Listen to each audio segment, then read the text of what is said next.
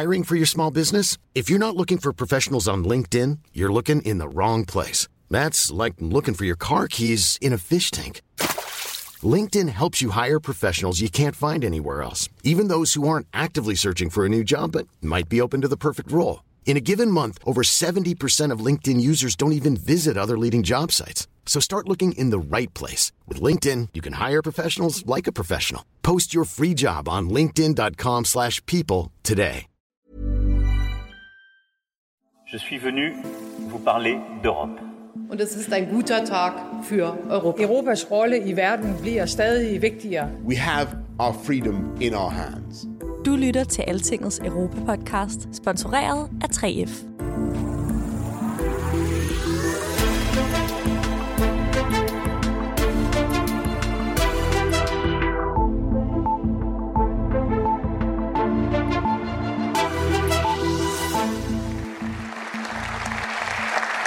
My honorable members, one lesson from this war is we should have listened to those who know Putin. We should have listened to the voices inside our union, in Poland, in the Baltics, and all across Central and Eastern Europe. They have been telling us for years that Putin would not stop. Vi skulle have lyttet, sagde Ursula von der Leyen i den her uge. Lyttet til alle dem, der advarede os om Putin, om at Ruslands leder ville gå hele vejen, hele den ufattelige vej til at gå i krig med sit naboland og kaste Europa ud i en krise. And this is not only a war unleashed by Russia against Ukraine. This is also a war on our energy. It's a war on our economy. It's a war on our values. It is a war on our future. It is about autocracy against democracy. And I stand here with the conviction that with the necessary courage and with the necessary solidarity, Putin will fail and Ukraine and Europe will prevail. Europa vil sejre over Putin, sådan sagde EU-kommissionens formand, da hun her onsdag holdt sin store tale om unionens tilstand, State of the European Union-talen. Ursula von der Leyen lagde ikke skjul på, at den her tale kommer på et tidspunkt, hvor EU er udfordret i historisk grad af alt fra pandemiens efterdønninger til sikkerhedstrusler, energikrise og udhuling af demokratiet. Men den tyske EU-chef ser også lys i mørket. Hun tror, at EU kommer styrket ud af de her kriser, og nu har Ursula von der Leyen store ambitioner om reformer og udviklinger, måske endda et nyt konvent om en ny traktat for den europæiske union. Hvad må statsminister Mette Frederiksen og de andre europæiske regeringsledere vil sige til det? Og hvor vil kommissionsformanden hen med alt det her? Velkommen til Altingets europæiske podcast. Mit navn er Thomas Lauritsen. I dag går vi seriøst ombord i årets vigtigste EU-tale sammen med dig. Punkt for punkt.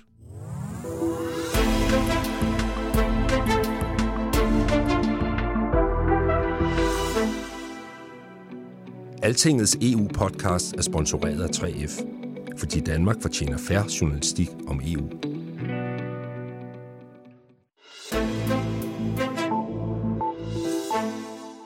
Og også velkommen til dig, Rikke Albrechtsen, Altingets EU-redaktør.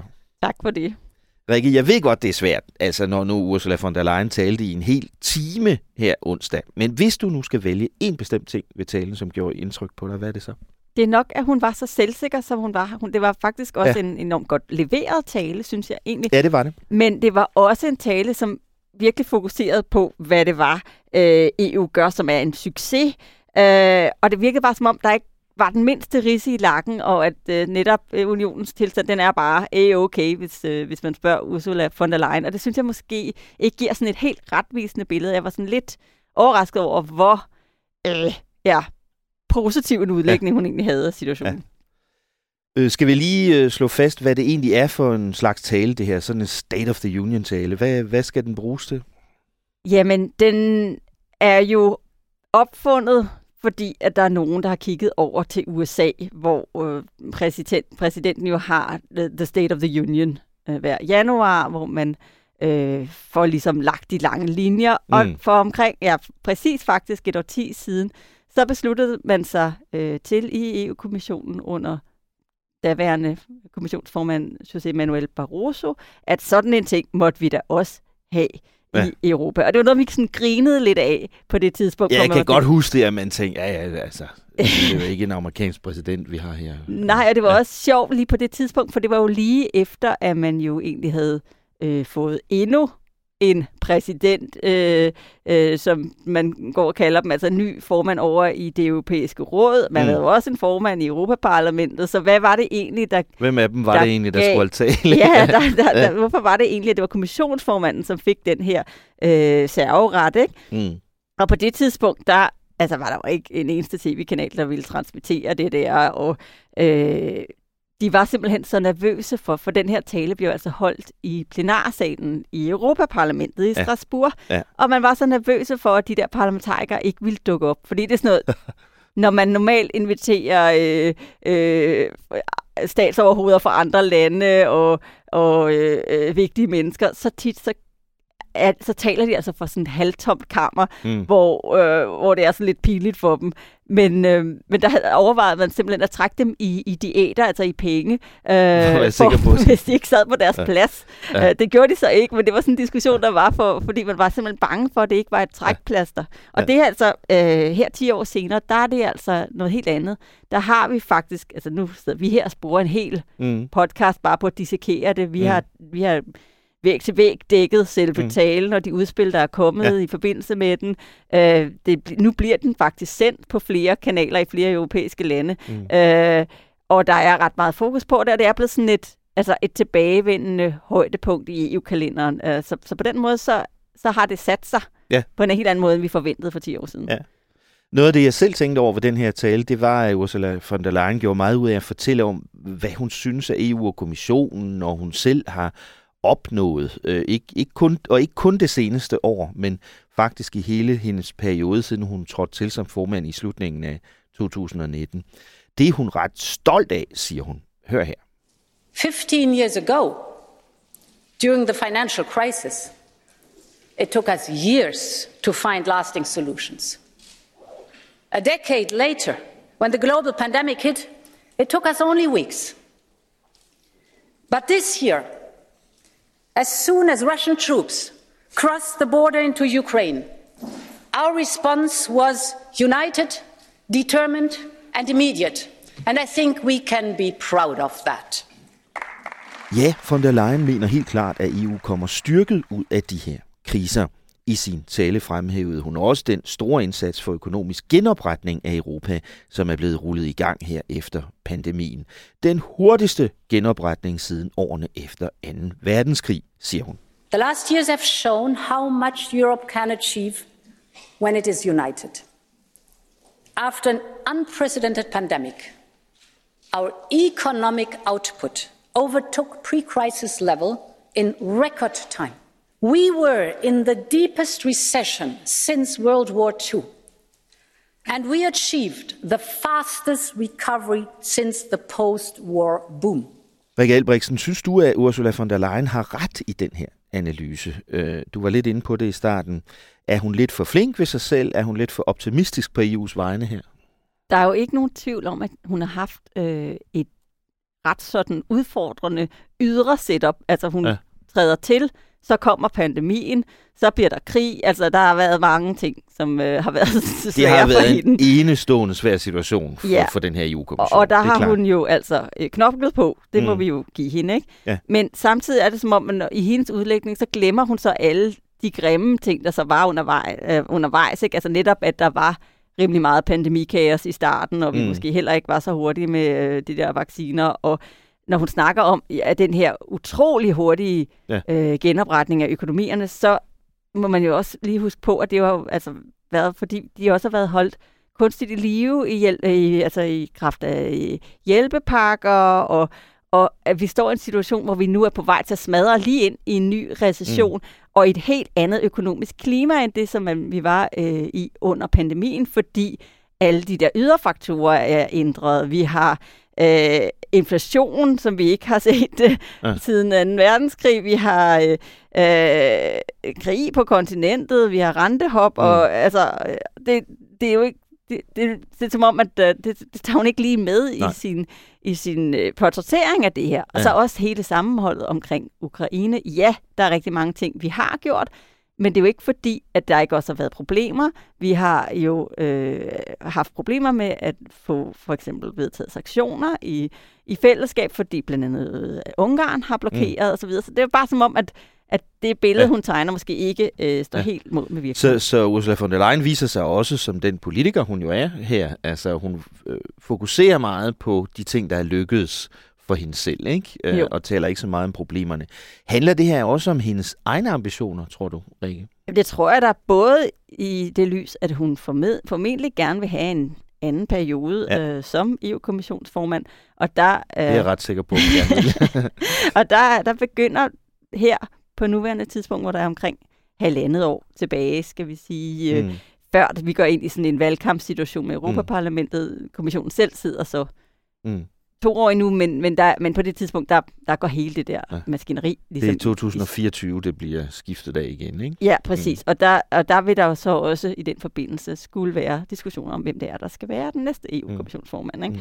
Så det er da sådan lidt også lige få shined CV'et op, ikke? Og så er der jo, men så er der jo bare det ved hende, at hun er så en splittende figur. Det er hun også internt i EU-kommissionen. Der er mange, der ikke kan lide hendes ledelsesstil, ikke? Altså, der er mange, der har masser af respekt for, hvad det er, hun gør, men samtidig så er de chokeret over, hvor meget topstyring der er i kommissionen, og hvor egenrådig hun er, og hvor meget magt hun ligesom har centreret rundt omkring sig selv, ikke? Ja. Og på den måde, når du spørger om ambitioner, så er det jo også en måde for hende ligesom at prøve at udfri de her ambitioner, men hun gør det så bare på en måde, hvor hun har efterladt rimelig meget af sit eget system, rimelig granatchokket. Ja. Man hører tit om forskellige afdelinger i EU-kommissionen, også afdelinger, der er direkte berørte af et eller andet forslag, som slet ikke ved, hvad hun er i gang med. Med bukserne nede over et eller andet, hun kommer og siger, ikke? Ja. Spørgsmålet er jo, om Ursula von der Leyen rammer den rigtige sådan historiske tone her, fordi det er helt sikkert det, hun prøver på, eller om hun måske bliver lidt overmodig på sin egne og på EU's vegne. Rikke, vi to har jo virkelig nærlæst den her tale siden i går, og jeg synes lige, vi skal gøre Altingets lyttere den tjeneste at slå kort ned på nogle af de vigtigste emner i talen. Er du med på det? Yes. Okay, vi har allerede talt lidt om Ukraine og krigen, og udover det har jeg valgt 5 af de vigtigste overskrifter: energi, budgetregler, demokrati, udvidelse og traktatforhandling. Lad os starte med EU's energikrise. My diagnosis is the current electricity market designed that is based on the principle of merit order is not fit for purpose anymore. It's not just for consumers anymore.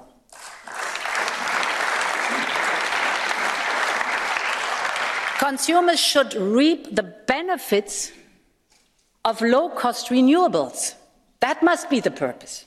So we have to decouple the dominant influence of gas on the price of electricity. And this is why we will do a deep and comprehensive reform of the electricity market. Vi skal have en omfattende reform af elektricitetsmarkedet i Europa, siger Ursula von der Leyen. Hvorfor er der behov for det nu, Rikke? Jamen det er der heller ikke alle, der er enige i, at der faktisk er. Fordi hvis du spørger ret mange, også eksperter eller folk, der arbejder med energimarkederne, så vil det sige, at markedet gør det skal, nemlig reagere på udbud og efterspørgsel. Sådan som det har gjort i de 20 år, det har eksisteret, og at det sådan set er okay. Ja. Men kernen i det hele, det grund til, at hun overhovedet går ind i det handler jo om, at den måde, det fungerer på, det er den dyreste energiform, der dikterer prisen på elmarkedet. Og det er PT gas, og det er PT gas til nogle priser, som vi aldrig havde forestillet. 10 gange højere måske. Også før, ikke? Ja. Og derfor så er det, hun siger, at de 2 ting, de skal simpelthen afkobles fra hinanden. Men det er der bare rigtig mange, der siger, at det er rigtig, rigtig svært, hvis man også vil have et fungerende marked, når man adskiller dem. Fordi at de to ting hænger bare nærmest uløseligt sammen. Og det er også ret interessant, fordi det er en ret vild uvending fra hendes side, fordi at, hvis vi går tilbage bare til foråret, så var hun selv ude og sige, at de her ting, så det er bare den bedste måde at gøre det på. Det man gjorde allerede for et år siden, det var, at man satte EU's energiregulatorer til at kigge tingene igennem. Man har sådan et agentur, hvor man samler de forskellige myndigheder på det her område, og de lavede sådan en fin rapport, hvor de konkluderede, jamen det her er den mindst værste måde at gøre det på. Det behøver vi sådan set ikke at pille ved, og det kvitterede kommissionen for at holde fast ved, og det er jo så det, man så nu går ud og siger, at nej, men det har vi nu en komplet ny holdning til. Jeg talte med en energiekspert fra den økonomiske tænketank her i byen, der hedder Bruegel, forleden dag, og han forklarede mig en af grundene til, at det her er så svært. Han sagde, jamen hvis man nu afkobler de to ting fra hinanden, og så sætter prisen på elektricitet ned, så er prisen for gas jo stadigvæk lige så høj, som den hele tiden har været, og en hel del af elektriciteten bliver jo stadigvæk produceret med gas. Præcis. Så der er nogen, der skal betale den forskel, og hvem bliver det? Det bliver staterne. Ja. Ikke? De skal gå ind og betale for, at forbrugerne kan få billigere el, selvom gasprisen stadigvæk er høj.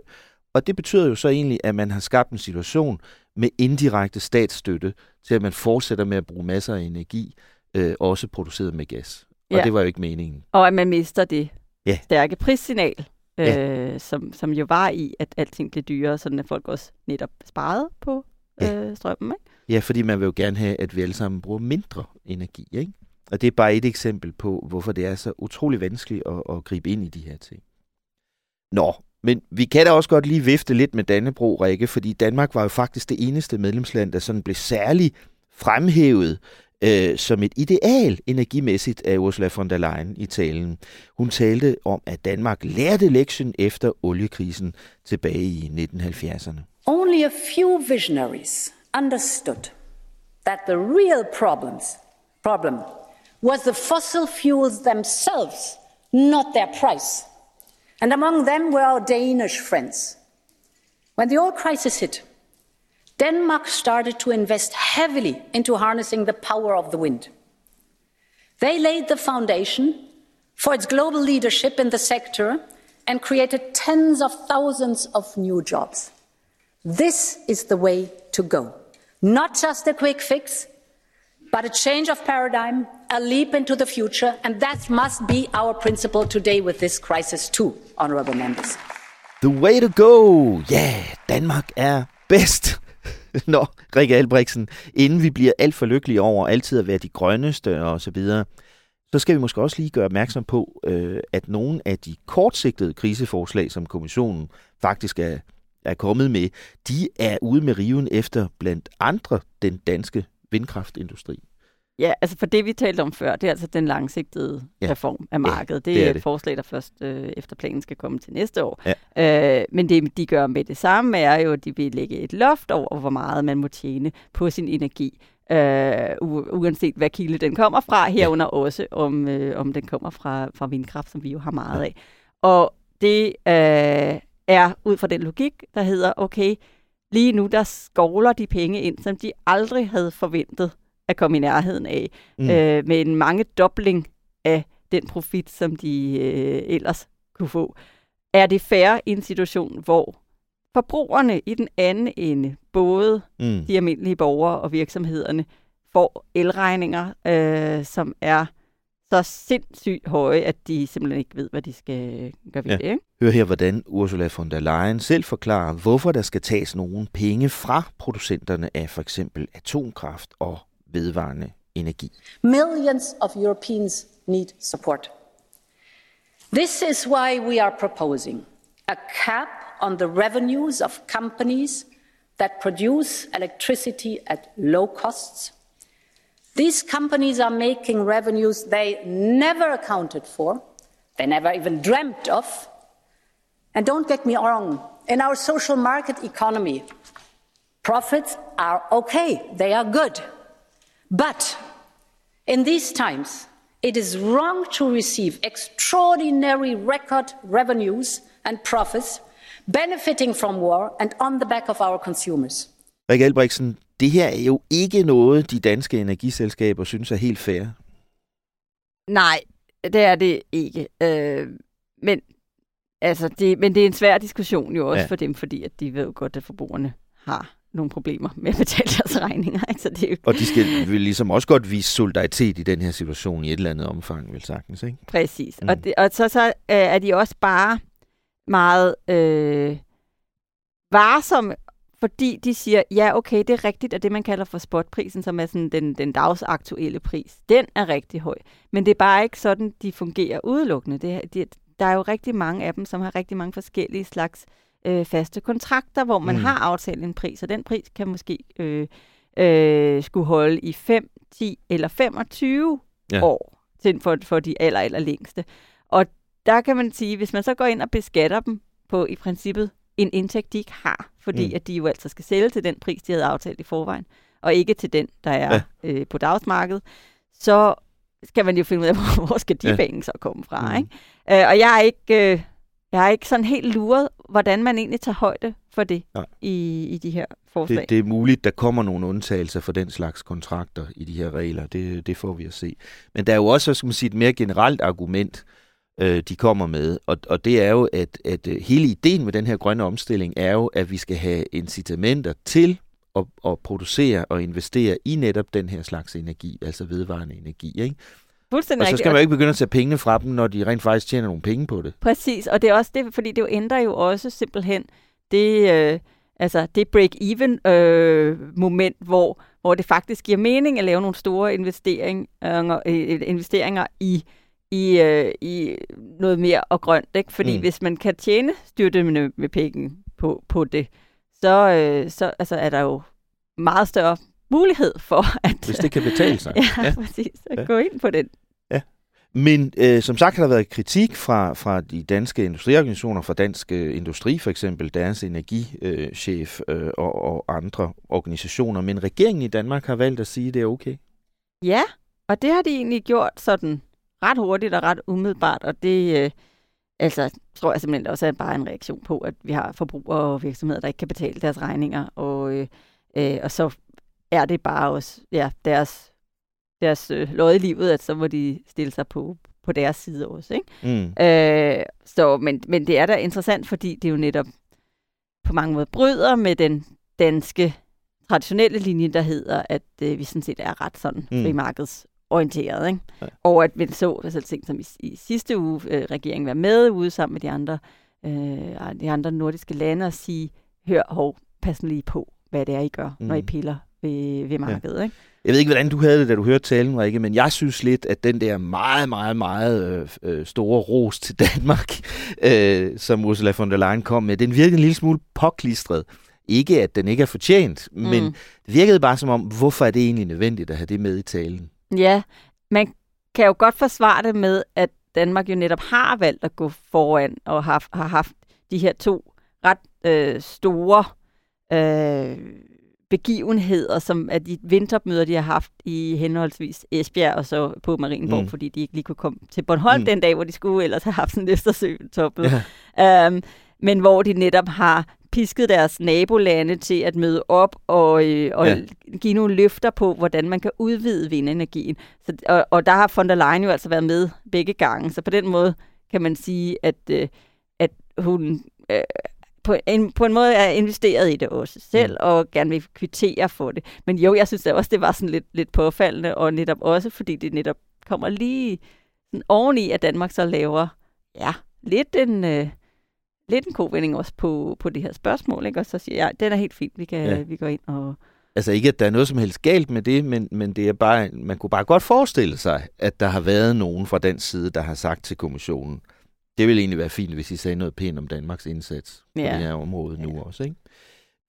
En anden ting, Rikke, det er, hvad med det egentlig handler om? Altså, olie- og gas- og kulproducenterne, skal de ikke betale noget? Jo, det skal de. De kommer til at blive pålagt et solidaritetsbidrag, a.k.a. en form for skat, jeg vil sige, hvor de skal aflevere nogle af alle de dejlige penge, som de har tjent ekstra, som de ellers ikke ville have fået, ikke? Ja. Det her viser noget om, hvor svært det er at gribe ind i det europæiske energimarked på en fair måde, der kan tilfredsstille alle de her 27 forskellige lande. Så den her store reform, som Ursula von der Leyen annoncerede, det bliver ikke nogen nem opgave. Næste emne, jeg har valgt i talen, handler om EU's budgetpagt, eller spillereglerne for de offentlige finanser i medlemslandene. For her åbnede Ursula von der Leyen faktisk også for reform. We need fiscal rules that allow for strategic investment while safeguarding fiscal sustainability. Rules that are fit for the challenges of this decade. And therefore, in October, we will come forward with new ideas for our economic governance. Let me share a few basic principles with you. Member states should have more flexibility on their debt reduction path. But there should be more accountability on the delivery of what we have agreed on. There should be simpler rules that all can follow. Rikke, hvad er det egentlig, som Ursula von der Leyen annoncerer her?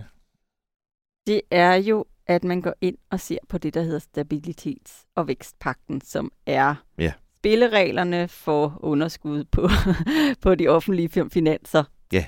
Og det er jo, har jo det, der har været lidt af en anstødsten i årtier i det her samarbejde, fordi at det er regler, som rigtig mange lande har rigtig svært ved at overholde. Og det er jo, der er mange regler, men det, man sådan ser meget på, det er, at du må maks have et 3% underskud på statsbudgettet og maks 60% af BNP i gæld. Ikke? Og det blev endnu mere svært for mange lande efter finanskrisen og hele den her økonomiske krise, der fulgte efter. Ja, og der var det jo netop, at man så lande som Tyskland især slå med en rigtig store hammer på især lande som Grækenland, som virkelig var i problemer. Og hvor det her bliver holdt op som sådan et flammeskrift, som man nærmest ikke kunne afvige fra.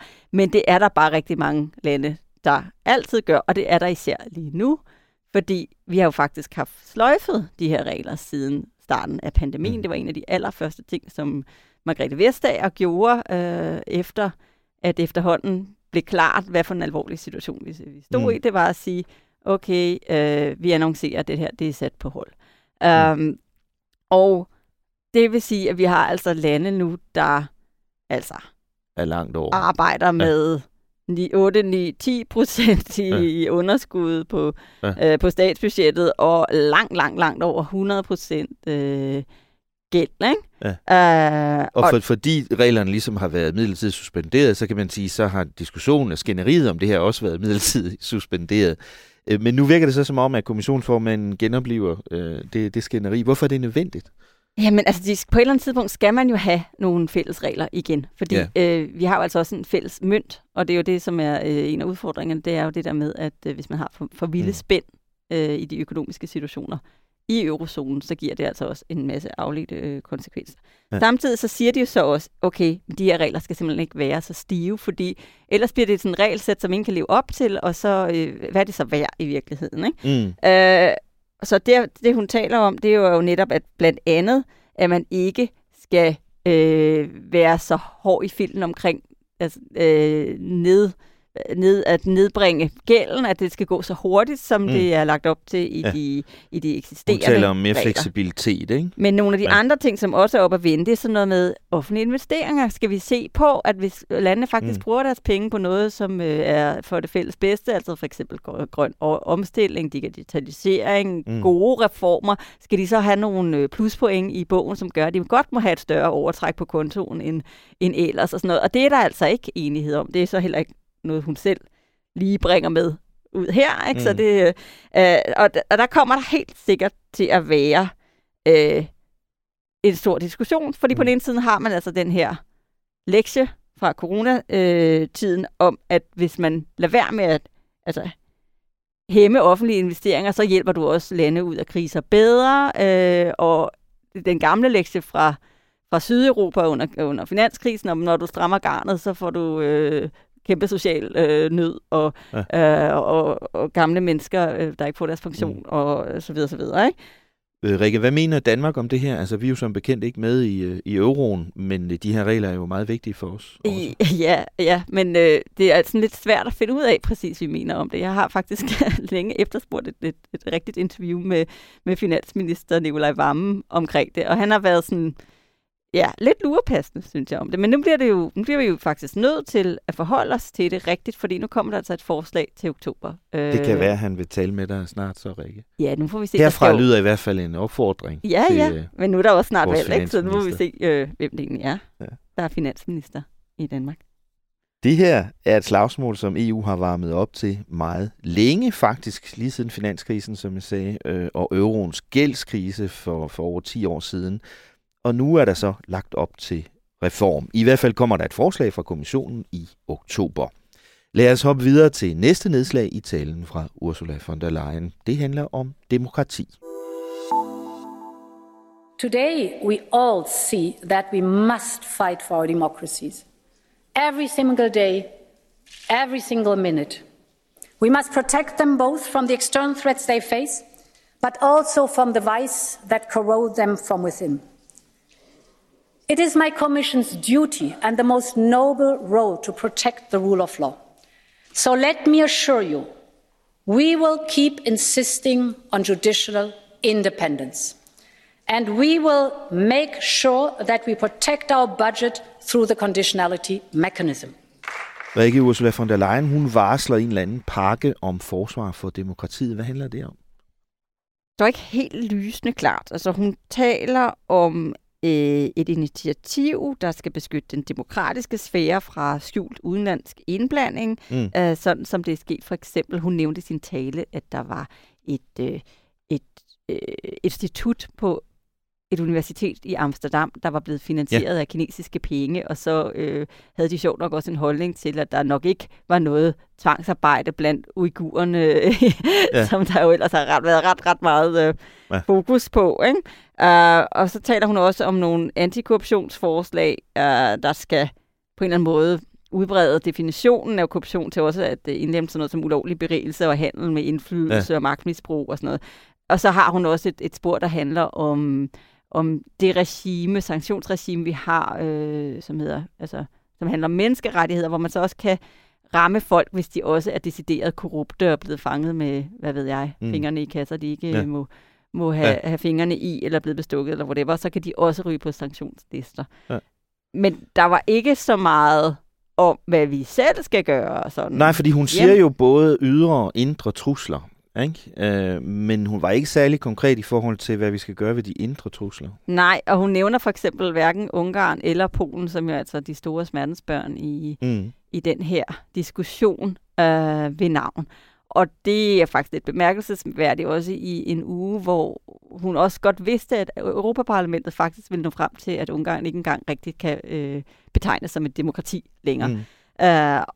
Og der var der altså ikke rigtig noget at komme efter, udover at hun, og det gør hun jo netop i det klip, du også spiller her, taler om, at vi vil beskytte vores budget gennem det, som hun kalder for konditionalitetsmekanismen, som altså er det her instrument, som er nyt og endnu sådan uprøvet, som handler om, at man kan trække de forskellige medlemslande i EU-støtte, hvis de ikke har for eksempel et velfungerende retssystem, der kan garantere, at vi også faktisk vil kunne få vores penge igen, hvis man opdagede, at der blev fiflet med dem i et land. Ikke? Det bliver interessant at se, fordi der var altså flere demokratiorganisationer og eksperter i den slags, der efter talen synes, at hun lod Polen og Ungarn slippe lige lovligt nemt om ved det i den tale her. Ikke? Altså en masse store ord om demokrati, og retsstat generelt, men ikke noget konkret om, hvad gør vi ved, at 2 af EU's egne medlemslande er nogle af de lande i verden, der skrider hurtigst i øjeblikket væk fra demokrati og i retning af autokrati. Rikke, kommissionsformanden taler jo ikke kun om at forsvare retsstaten og de demokratiske værdier her i EU. Hun mener faktisk, at vi står i en kamp for demokratiet på verdensplan. Og der skal EU gøre, hvad vi kan, blandt andet ved at være åbne over for at optage flere medlemslande i vores samarbejde, som hun sagde. We should strive to expand the core of these democracies. The most immediate way to do this is to deepen our ties. and strengthen democracies on our continent. This starts with those that are already on the path to our union. We must be at their side by every step and every day, because the path towards strong democracies and the path towards our union are one and the same. And so I want to know the people of the Western Balkans, Ukraine, Moldova and Georgia, to know, and I think I speak in the name of this noble house, you are part of our family, you are the future of our union and in our union, and our union is not complete without you. This has to be the message. Hvad mener Ursula von der Leyen, når hun siger til de her lande, I er en del af familien? Jamen, der har jo været sådan en diskussion om, hvis sfære mange af de her lande befinder sig i. Vi taler jo så om netop om 6 lande på Vestbalkan, og så Ukraine, Moldova og Georgien. Ja. Fordi de ligger i det her krydsfelt mellem Rusland og Europa. Ja. Og hvor vender de sig hen? Ja. Og lige før sommerferien blev der jo sendt et synes jeg, overraskende signal til Ukraine og Moldova om, at nu bliver de også kandidatlande. Ja, præcis. Ikke? Og samtidig var man også meget, meget påpasselig med at række rigtig mange hænder ud mod Vestbalkan, hvoraf mange lande jo altså har i årtier har siddet i sådan en slags venteværelse til Europa, men hvor processen jo altså er gået snegleagtigt langsomt. Ikke? Ja. Så der er hele den der sådan, kom ind i vores familie, I er en del af os, I er velkomne, det er her, I hører til. Mm. Men problemet er jo så bare, at det er bare nogle rigtig dejlige, fine ord, men i praksis, så skal man jo altså gennem alle de her hurdles, som en optagelsesproces i EU indebærer, og dem kan de jo ikke komme udenom. Og der er der også stadigvæk, når man ikke sådan bare holder skoletaler, jo en hel masse skepsis omkring, jamen okay, hvor klar er de her lande egentlig overhovedet? Ja. Ursula von der Leyen talte jo rigtig meget om Ukraine selvfølgelig i den her tale. Hun går også videre her i forhold til udvidelsen og siger, at EU er ikke fuldendt uden ja. Betyder det så, at kommissionen reelt ønsker at åbne forhandlinger om optagelse med Ukraine? Det ved vi ikke endnu. De skal lave en status senere på året, hvor man så vurderer, efter vi jo netop bliver enige om, okay, de må godt blive et kandidatland, så skal vi nu gå derfra så hen til at sige, men er de klar til at starte optagelsesforhandlinger? Og det vil de lave en vurdering på senere på året. Og det er faktisk lidt spændende, for det er sådan lidt, jamen beviser på, om vi mener det alvorligt eller ej. Ikke? Så man kan godt høre det, hun siger i talen her, som hendes signal til de her lande om, jeg har ikke glemt jer. Mm-hmm. Og det kommer, ikke? Ja. Hvad siger medlemslandene?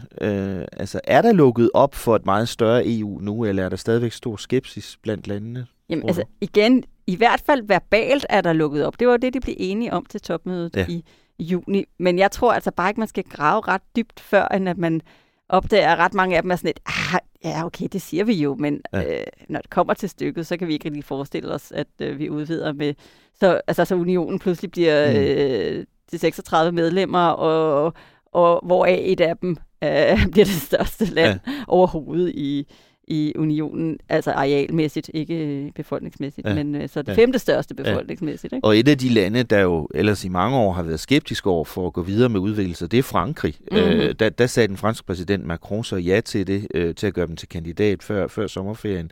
Men Macron har jo også en idé om at gøre samarbejdet større i flere afdelinger og sådan noget. Ja, det var faktisk nærmest sådan lidt pinligt, synes jeg, til det der topmøde i juni, fordi han gik ud og sagde, og han var jo altså, han sad med EU-formandskabet, så det vil sige, at han havde den store scene at tale på efter det her topmøde, sammen med kommissionsformanden og formanden for det europæiske råd, hvor han så går ud og siger, ja, den er rigtig fin, tillykke med, og det er ikke fordi, vi ikke mener det, vi lover det, men vi har også en anden idé, der handler om det, som han kalder for the European Political Community, som er den her meget større forsamling, som ikke kun omhandler de lande, som vi har snakket om, men også for eksempel Storbritannien og Norge, og sådan folk, der har varierende interesse i at være med i EU, men som har det samme værdigrundlag som os. Ikke? Så det skal være sådan en samling af alle dem. Den store familie. Den kæmpe store familie. Med alle onklerne og tanterne og fædrene og kusinerne. Ja. Men det spændende er jo, at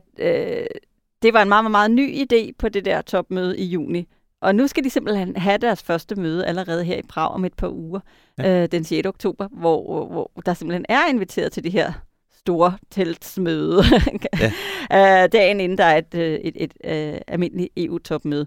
Og der er det da interessant. Nordmændene har i hvert fald tænkt sig at dukke op. Jeg ved ikke, Liz Truss har ikke sagt det nu, om hun faktisk også vil være med. Jeg tror stadigvæk, de er lidt i tvivl, om de vil invitere Tyrkiet, for eksempel. Så der er stadigvæk sådan, okay. Det bliver spændende. Ja, hvad skal vi egentlig gøre med det Jeg har tænkt mig at tage afsted for at se, hvad der sker, Rikke. Jamen, det er jeg simpelthen så glad for. Og så skal jeg nok fortælle dig om det. Tak. Og lytterne også. Jeg er meget misundelig, faktisk. Rikke, det sidste emne fra talen, jeg har valgt, det hænger tæt sammen med det, vi lige har talt om, altså spørgsmålet om at gøre EU større ved at tage flere lande ind. For det, at der pludselig er et eller andet form for perspektiv for Ukraine, måske, det har så udløst en anden diskussion igen, nemlig om vi skal til at se på traktaterne igen. It is time to renew the European promise. And we also need to improve the way we do things and the way we decide things. Some might say this is not the right time.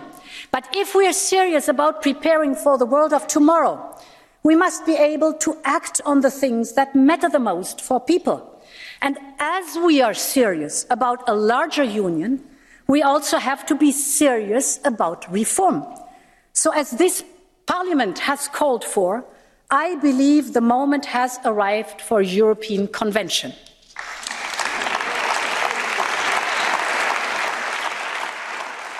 Rikke, det her var jo noget af det mest bemærkelsesværdige i talen. Hvad er det, hun vil, Ursula von der Leyen?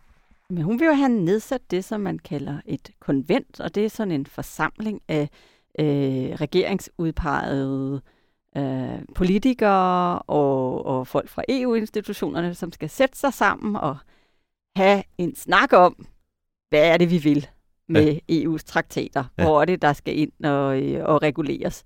Og det er sådan en øvelse, som vi har haft 2 gange før. Vi havde en prøveudgave, dengang man skulle lave det, der hed det europæiske charter for grundlæggende rettigheder. Og så havde man så den lidt større øvelse, der blev til det, som man døbte forfatningstraktaten, og som jo desværre det gik ikke for så nogen, godt. for dem, der havde brugt rigtig lang tid på at skrive den. Det er 20 år siden cirka, ikke?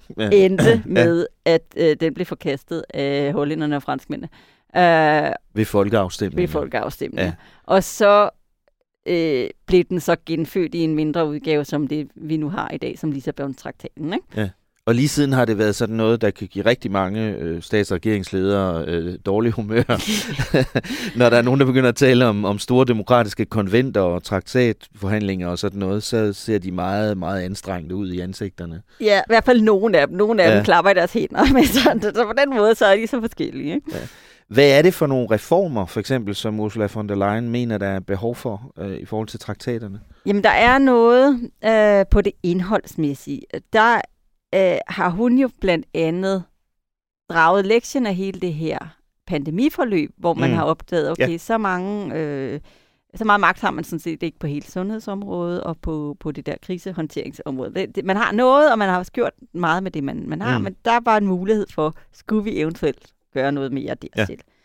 Så læner hun så meget op om af resultatet fra det, der hed konferencen om Europas fremtid, som altså er den her store demokratiøvelse, som vi også har talt om før, som jo inviterede borgere på tværs af alle landene og politikere og til at tale om, hvad Europa skulle, og det endte så med 49 forslag på basis af et endnu større idékatalog, og hvor de så har været inde og botanisere det og se på, hvad er det egentlig, vi kan og vil, og faktisk også fremlagt en del af det som del af deres projekt for næste år fra EU-kommissionen, hvor de så har taget en bunke af de forslag og sagt, okay, det kan vi godt gøre inden for de her traktater. Men de har også konkluderet, at der er en del, man ikke kan gøre inden for traktaterne, og det skal det jo også reflektere, ikke? Og så er det jo også en grundlæggende betragtning om, hvis man vil udvide EU, ikke? Og specielt at tage sådan et stort land som Ukraine ind en dag, så bliver man også nødt til at se på reglerne igen, altså afstemningsreglerne og reglerne om, hvordan pengene bliver fordelt og sådan noget. Præcis, så der er både noget med, jamen kan vi egentlig have en EU-kommission med 36 kommissærer? Altså, så skal de i hvert fald have nogle ret så små områder, ikke? Og kan man overhovedet, altså er det overhovedet et format, vi ønsker os? Hvor mange skal der sidde i Europaparlamentet, og hvordan skal balancen, den geografiske balance, ligesom holdes op mod, at der også, altså du ved, både skal have plads til, at, der at folk fra Malta føler sig repræsenteret, hvor der er, du ved, kun et par 100.000 mennesker, til Tyskland, hvor du har 80 millioner, ikke? Ja. Så er der pengene, ikke, som jeg sagde, altså fordi nu, det er klart, lige nu er Ukraine i krig, så det er jo ikke den situation, vi taler om. Men det er jo ikke en traktat. Det er ikke et traktatspørgsmål. Det er selvfølgelig rigtigt. Ja, men det kan jo være, at man bliver nødt til at lave om på reglerne for, hvordan penge bliver fordelt. Altså, men det kan man sige, det kan man gøre med andre midler. Ja. Men det, man har mere på sigtekornet, det er jo sådan hele enstemmighedsspørgsmålet. Som vi jo altså har på ting som udenrigspolitik, på udvidelse, også på finanspolitikken, altså på budget. Området for eksempel, altså netop, at du kan ikke lave et EU-budget, uden at alle er enige, ikke? Men også på skattespørgsmål, på noget på retsområdet osv., hvor vi altså nogle gange jo er i nogle situationer, hvor lande holder alle andre som gidsler, fordi de har et eller andet, som de er sure over. Og det har vi så især set med Polen og Ungarn her på det seneste, både selvfølgelig meget tydeligt under hele diskussionen om EU's langtidsbudget fra 2021 til 2027, men senere igen i forhold til russiske sanktioner, for eksempel. Vi har set det først, det var lidt sjovt faktisk, for først var det Polen, der blokerede for en bund under selskabsskatten, som EU skal implementere som del af en større global aftale. Og da de så rykkede sig, så overtog Ungarn vetoet på det område. Ja. Og så nu er det dem, der blokerer. Og det er jo sådan lidt pinligt, for EU kan jo ikke rykke på en stor international aftale, som vi har sagt ja til, ikke? Så set fra det synspunkt giver det meget god mening at sige, som Ursula von der Leyen gør, vi bliver nødt til at tale om de her grundregler. Hvorfor er det så, at der er så mange ledere herunder den danske statsminister, der synes, det er en dårlig idé at lave sådan et konvent nu? Jamen, de siger, at vi kan faktisk sagtens gøre rigtig mange ting uden traktatændringer. Og det er jo også rigtigt. Man kan for eksempel ændre på afstemningsreglerne ved at bruge det, man kalder for en passerelle, hvor man så beslutter sig for, okay, nu det der med skat, ja, det er vi alle sammen enige om, det rykker vi over, og så bliver det nu fra nu af en flertalsafstemning. Eller sanktionsregimer, det skal nu fra nu af også være flertal. Så kan det kan de sådan set bare beslutte, så længe de alle sammen kan blive enige om det. Men hvad er det, de ikke kan lide ved de store traktatforhandlinger? Jamen, det handler jo om, at de simpelthen er bange for, at det vil indebære, og nu citerer jeg fra et brev, som 13 lande sendte lige efter konferencens, eller i forbindelse med konferencens afslutning, hvor de snakker om, at det vil give en alvorlig risiko for at dræne den politiske energi væk fra de mere vigtige opgaver, og som der er på bordet lige nu, ikke? Så det er sådan den store frygt, det er, at man åbner. Og Danmark var et af de lande, der var underskriver på det brev, ikke? Jo, det var det i hvert fald. Ja. Helt klart. Ja. Sammen med, hvis du lige vil have dem, Bulgarien, Kroatien, Tjekkiet, Estland, Finland, Litauen, Letland, Malta, Polen, Rumænien, Slovenien og Sverige. Så kom der selvfølgelig også et brev fra nogle andre. Og det var så for dem, der synes, at det her var en rigtig god idé. At vi har behov for at ændre på grundreglerne. Og det var så Tyskland for eksempel. Belgien, Italien, Luxembourg, Holland også, og Spanien. Frankrig ville også rigtig gerne have skrevet under på det her brev, men det kom så under det franske formandskab, og der er jo altså en vane for, at man ikke melder sig ind klart i politiske diskussioner, når man når det er meningen, man skal være den der ærlige mailer mellem andre lande. Så derfor så skrev de ikke under, men det er jo helt sikkert, at Macron han synes, at det der med traktatændringer, det er bare tip-top, ikke? Ja, så det er der delte meninger om. Tak, Rikke. Nu er det jo ikke Ursula von der Leyen, der bestemmer, om der så skal laves et konvent eller ej, og om landene skal begynde at lave om på traktaterne igen. Men nu har chefen for kommissionen i hvert fald sagt meget tydeligt, at det mener hun, der er behov for snart.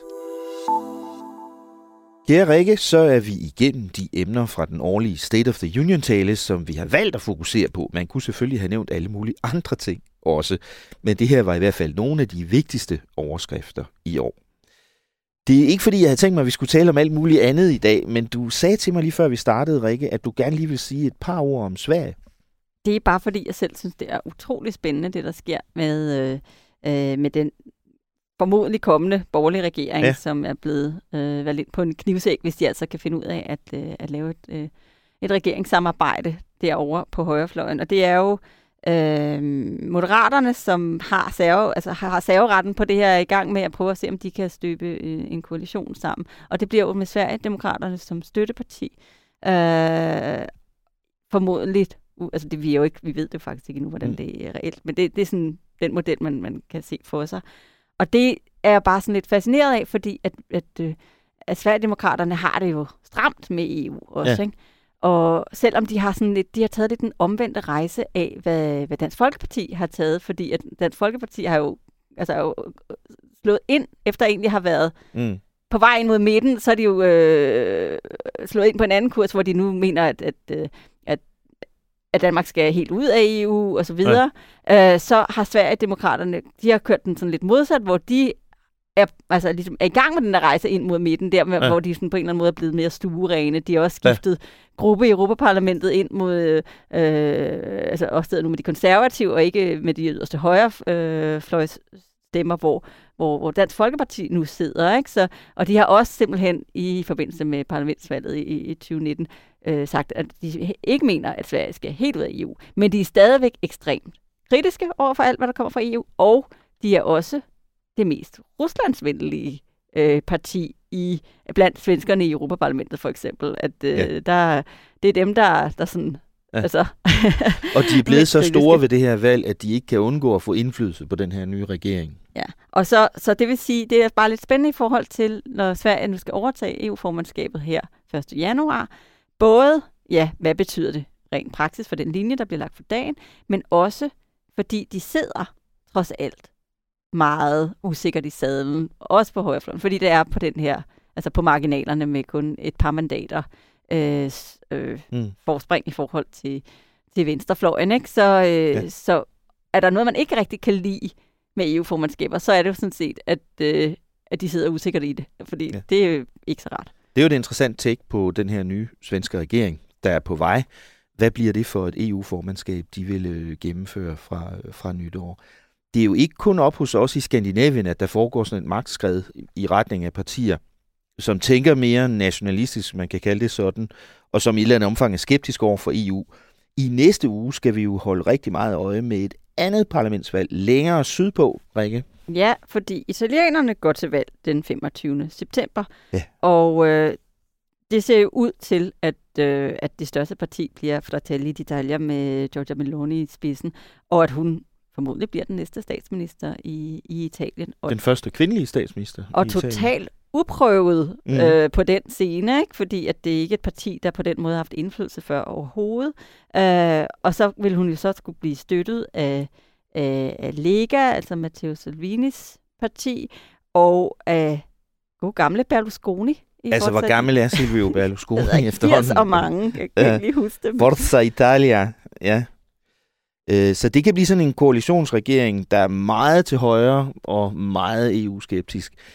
Giorgia Meloni var jo som ung fan af Mussolini og sådan lidt fascistromantiker. Det ved jeg ikke, i hvilket omfang hun stadigvæk er, men hun er jo i hvert fald ikke en person, der er særlig forelsket i EU. Nej, det er hun ikke. Så det bliver vældig spændende. Også især nu, når vi lige nævnte Rusland før i forhold til Sverigedemokraterne, så er det også sådan, at en af de helt store valgtemaer i Italien, det er, om det nu kan være rigtigt, at vi skal blive ved med de der sanktioner mod Rusland, når nu. Det koster os selv så mange penge, ikke? Og det er ikke sikkert, at med hende i spidsen, at det bliver så nemt. Det bliver spændende, for Italien er jo altså et af de vigtigste lande i det her samarbejde. Det tror jeg hellere, vi må tale lidt mere om i næste uge. Tak skal du have, Rikke. Vi ses næste uge. Det gør vi. Tak fordi du lyttede med på Altingets Europa-podcast i den her uge. Mit navn er Thomas Lauritsen. Med mig her i studiet havde jeg EU-redaktør Rikke Albrechtsen, og det er Magnus Bøgelund, der har redigeret. Pas godt på jer selv alle sammen. Vores podcast er sponsoreret af Fagligt Fællesforbund 3F, men Altinget har det fulde ansvar for programmets indhold. Tak for i dag. På genhør i næste uge, lige her, hvor Altinget taler om Europa.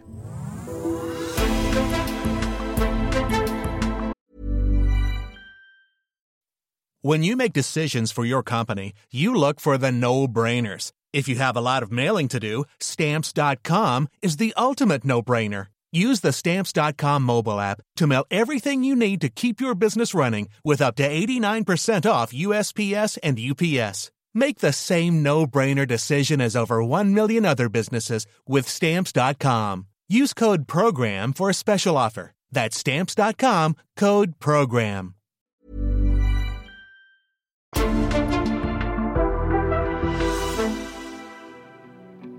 Altingets EU-podcast er sponsoreret af 3F, fordi Danmark fortjener fair journalistik om EU.